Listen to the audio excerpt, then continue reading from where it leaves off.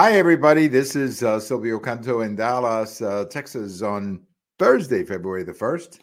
And welcome to our commentary. Welcome to the first day of February as we are counting down 2024. We're already 1 month down in 2024. I mean, it's hard to believe, but the election is going to be 9 months from now.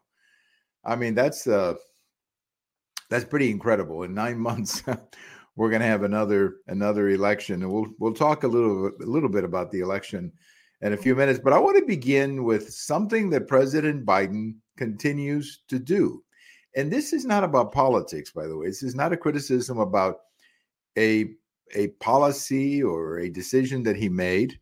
This is about President Biden talking about his son, who was in the service and died from cancer later. And every time he talks to the families of soldiers who've been killed in conflict, he brings up his son. The problem is that, I can certainly understand the emotions of a father and a son. I can certainly understand that. But he shouldn't be bringing up his son in the context of his son was in the military and he was killed, because he wasn't. That's not how his son died. His son died of cancer after he had served in the military. Now, maybe he picked up the cancer in Iraq. I don't know. But he certainly was not killed in action as these three people, the three soldiers were killed in Jordan the other day. I mean, that was never the way it happened. But he keeps bringing this up, and it's got to be insulting, I would think, to the families of these soldiers. Their soldiers, their sons and daughters are coming back in a casket from having been killed in military action. And the president of the United States is talking about his son who died of cancer years after he served. Again, we're not taking anything away from his son. His son was, from everything I understand, was a good person. But he wasn't killed in action. And I just think there's a problem there with President Biden. And he must be going off script when he says these things. It's hard for me to believe that the White House would put that on the script or whatever he's reading. No, that he goes off script when he says stuff like that. But I think it's pretty insulting to the families of families who've actually lost a son or daughter in military conflict. So this happens all the time with this man.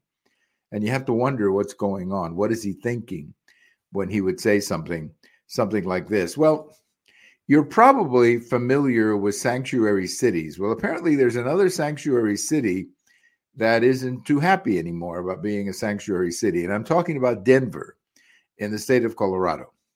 They have been flooded with migrants to the point that their social services are overwhelmed. Their hospitals are overwhelmed. And the city is complaining, saying, we can't handle this anymore. We cannot do this anymore. And of course, we've heard this from Chicago, New York City, and even other places. The state of Arizona, the state of Massachusetts are both quite overwhelmed with migrants. And Denver is facing the same problem. Now, what's interesting to me, I recall the whole debate about sanctuary city here in Texas. And, the Governor Abbott back in 2017 signed a sanctuary city law that basically says we will not allow sanctuary cities in Texas. Now, when Governor Abbott signed that law, it had more to do with law enforcement. In other words, people hiding in sanctuary cities and protecting themselves from the police or from law enforcement. And Governor Abbott said, no, that's not going to happen in Texas. So sanctuary cities are illegal in Texas. But of course, he was criticized. He was called all kinds of names for having, for not allowing sanctuary cities. And many of the critics came from some of the cities who are now screaming that they have too many migrants. So it's interesting how this has completely turned around now that they actually have migrants who are showing up in their cities. And look, they're going crazy over 20, 30,000 people.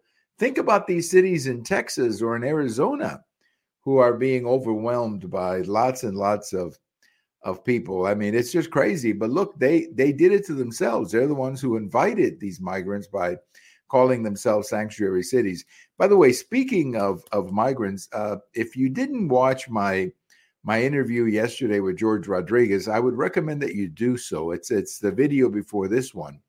And in that interview, George mentioned something very interesting. He says that many of the people or the migrants who are going to Arizona are people who are coming from lots and lots of different countries, that the ones basically coming to Texas are primarily coming from let's say, Mexico or the Caribbean or from Central America.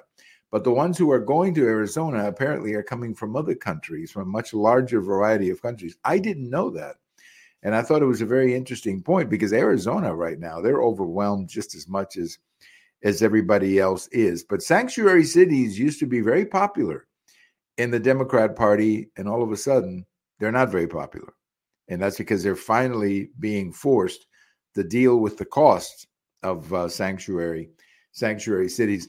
I have a post over at the American Thinker on Thursday morning where I'm talking about donations to Harvard. You may have heard that several of these, very successful and very wealthy alumni are cutting back some of their donations. Well, the latest one, a fellow by the name of Mr. Griffin, has decided that he's not going to send any more money until they change their culture in Harvard.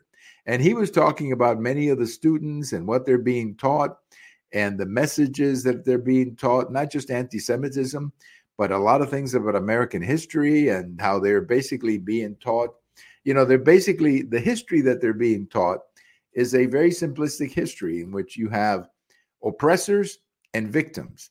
And the oppressors are always white men. The victims are everybody else.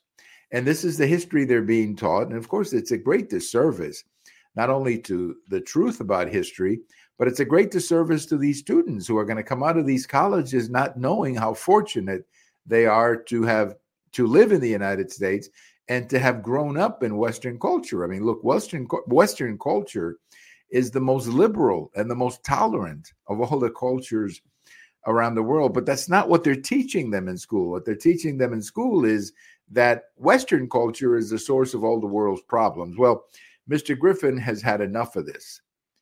And he writes some pretty big checks to the school. And he's decided he's not sending any more money.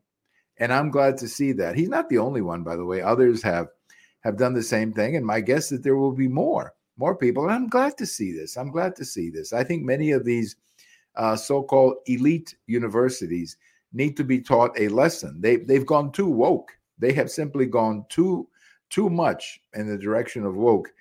And I think they're actually hurting the students by giving them such a woke view of history and such a woke education that is not really preparing them for the reality of a very, very competitive world that lies out there for them when they get out of school. So my compliments to Mr. Griffin for holding back his donations.